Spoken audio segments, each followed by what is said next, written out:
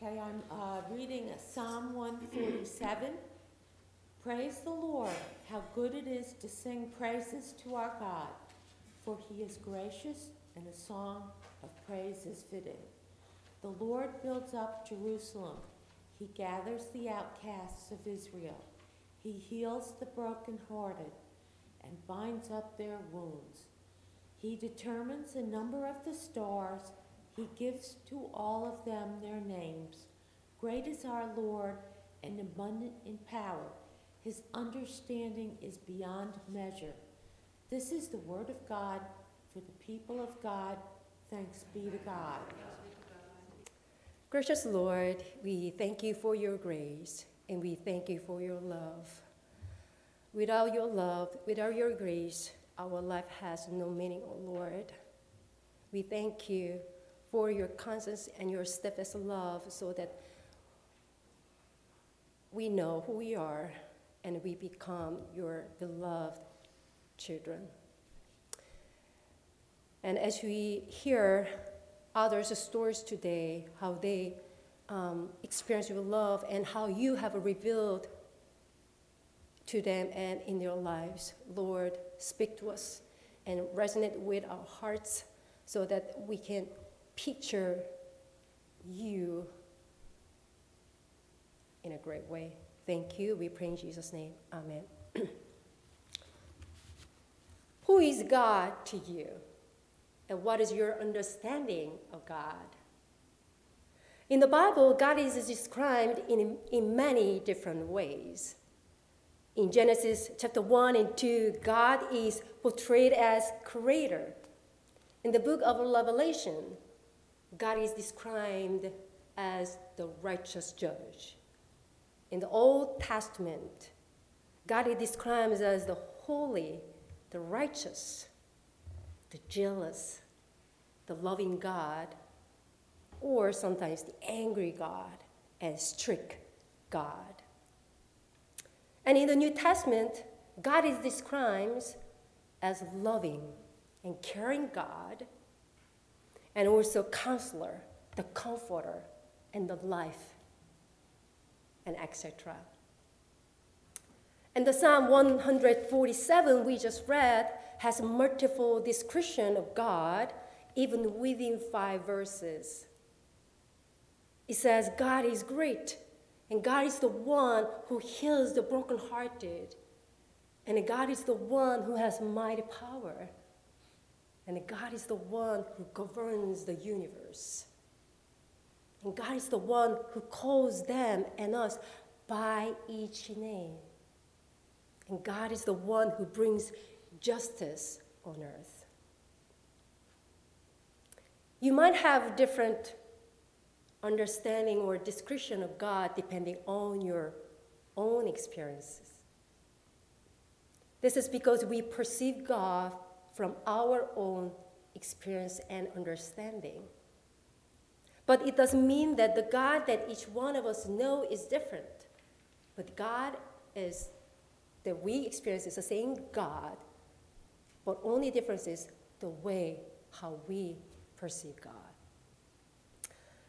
It is like the story of the 6 blind men and the elephant. Here, as you see, 6 blind men who had no idea what an elephant was. They never saw elephant before, and even they didn't know how big it was. And they decided to go and feel it anyway, although they would not able to see it. All of them went where the elephant was and touched the elephant to figure out what it is. And the first man who touched his leg said, "Oh, the elephant is a tree." And the one who touched the tail said, "Oh, the elephant is like a rope." And the third man who touched the trunk, and then he said, "Oh, elephant is like a snake." And the fourth man who touched the ear and said, "No, it's like a big fan." And then the other person said, who touched the belly, "No, it's like a huge wall." And the sixth man who touched the tusk, and he said, no, it's like a spear.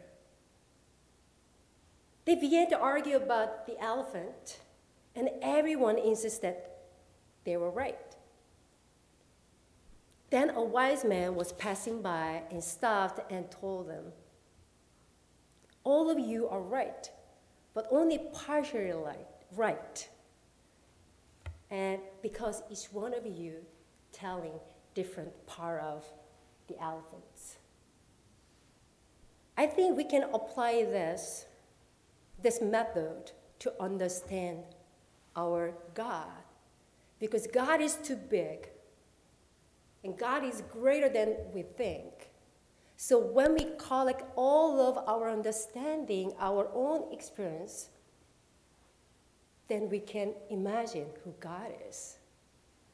Maybe some people experience God only as a loving God, or some people understand God as like jealous God, or who gives punishment.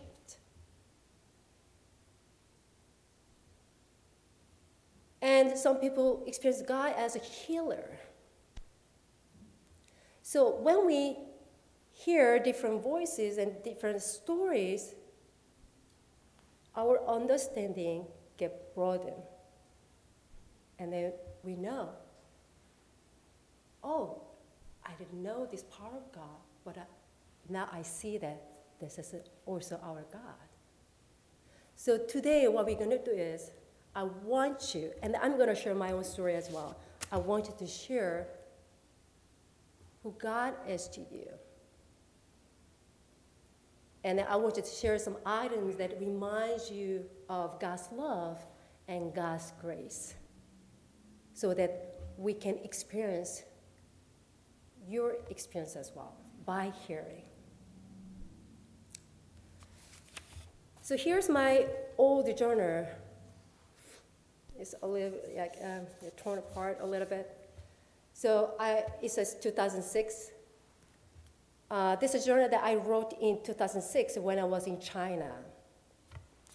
When I came to China in 2006, I had no idea why God sent me to a foreign land. And I started writing a journal whenever I could.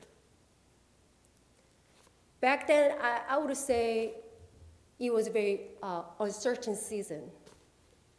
I didn't know what I was going to do. I didn't know what was God's plan for me. But I went there because my mom asked me to go. And then I learned the Chinese, and I met a bunch of the Chinese friends, and then I shared God's message with them. And as you said, sometimes I wrote something and drew something. Whenever I go through some tough season, I go back to my old journals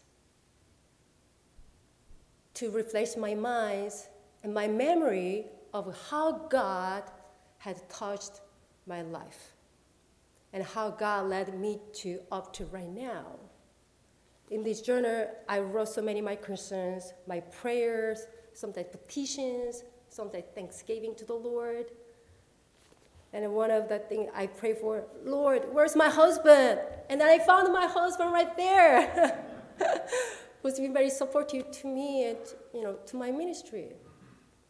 And then back then, I knew that God called me, but I wasn't sure how God will fulfill.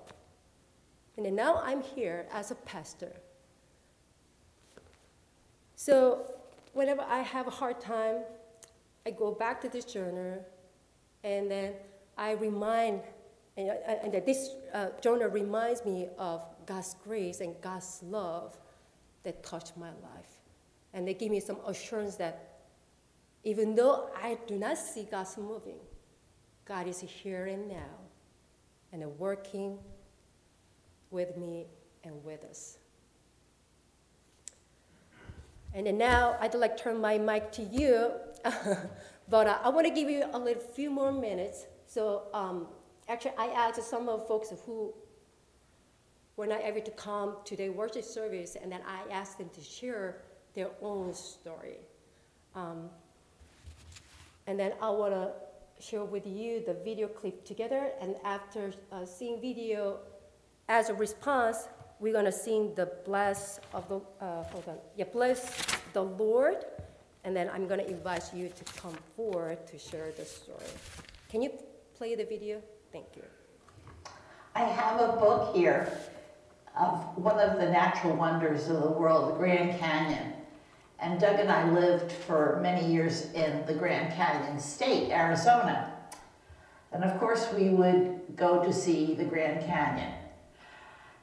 And we had the experience of climbing out of it from the bottom, going down the Colorado River on a raft trip.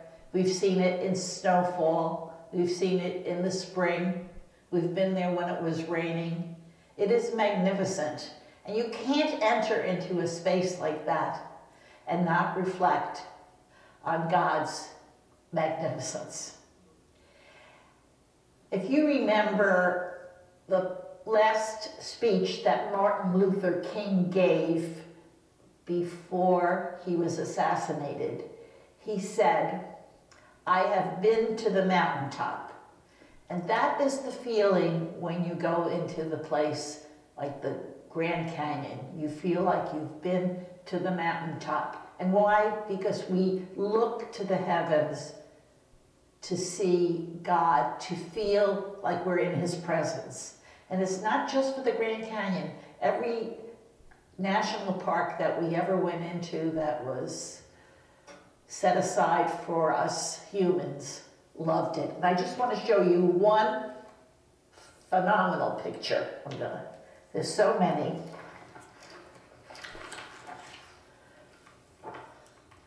Can you see that? Truly magnificent. And this doesn't even do it justice. Seeing is believing. And when you see this, you're not just believing in the beauty of our country, but you're believing in God as well. Long, long ago, and not so far away, my wife and I were married maybe about 3 years, going through some really difficult times. Wanted to move out of our house where I was raised into a new place. I usually don't say God is so gracious simply due to giving us the material things we want, but we definitely wanted to move. We had 2 houses to choose from, but it required that we get a variance on our property so that we could divide the property and have another house built. So we were before the zoning code, and there were 2 houses that we very much wanted. They were both available. The zoning board kept canceling it for us, and 3 months went by. Finally, we thought we were going to the zoning board, and 1 week before the zoning board, both houses were sold. As I said, we were going through some very difficult times. It was really kind of crushing to us. And lo and behold, day before the zoning board met, both houses came back on the market, and we were able to actually make a choice of which of the 2 we wanted. Again, I don't think God is there to supply all our material needs, but somehow it just seemed so miraculously, so miraculous that both were lost 1 week before the zoning board, and then 1 day before the zoning board, both came back on the market again. So we hung the sign up. It says "Surprised by Joy."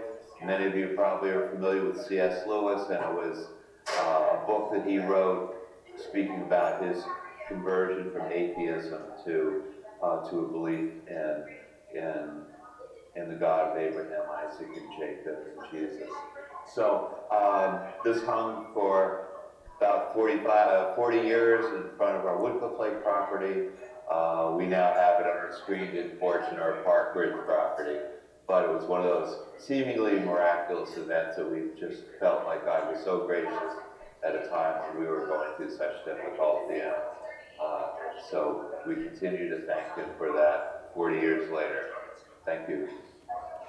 Finding God in our ordinary life, for me, is when I scuba dive. This photograph, which I took of the hermit crab, turns out to be, if you look very closely, you can see the risen Christ in the shell of the conch. When I am under the sea, I'm at peace. I feel God's presence. I am not distracted, and I feel it's the closest thing to heaven. So go under the sea and explore all of God's creation.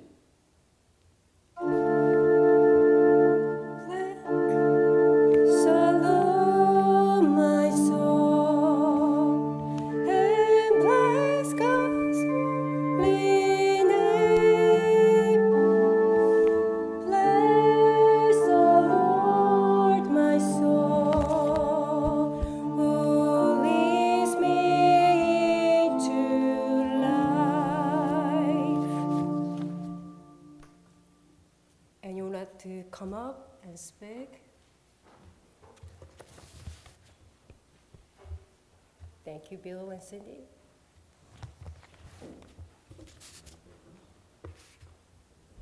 One, two. Sure.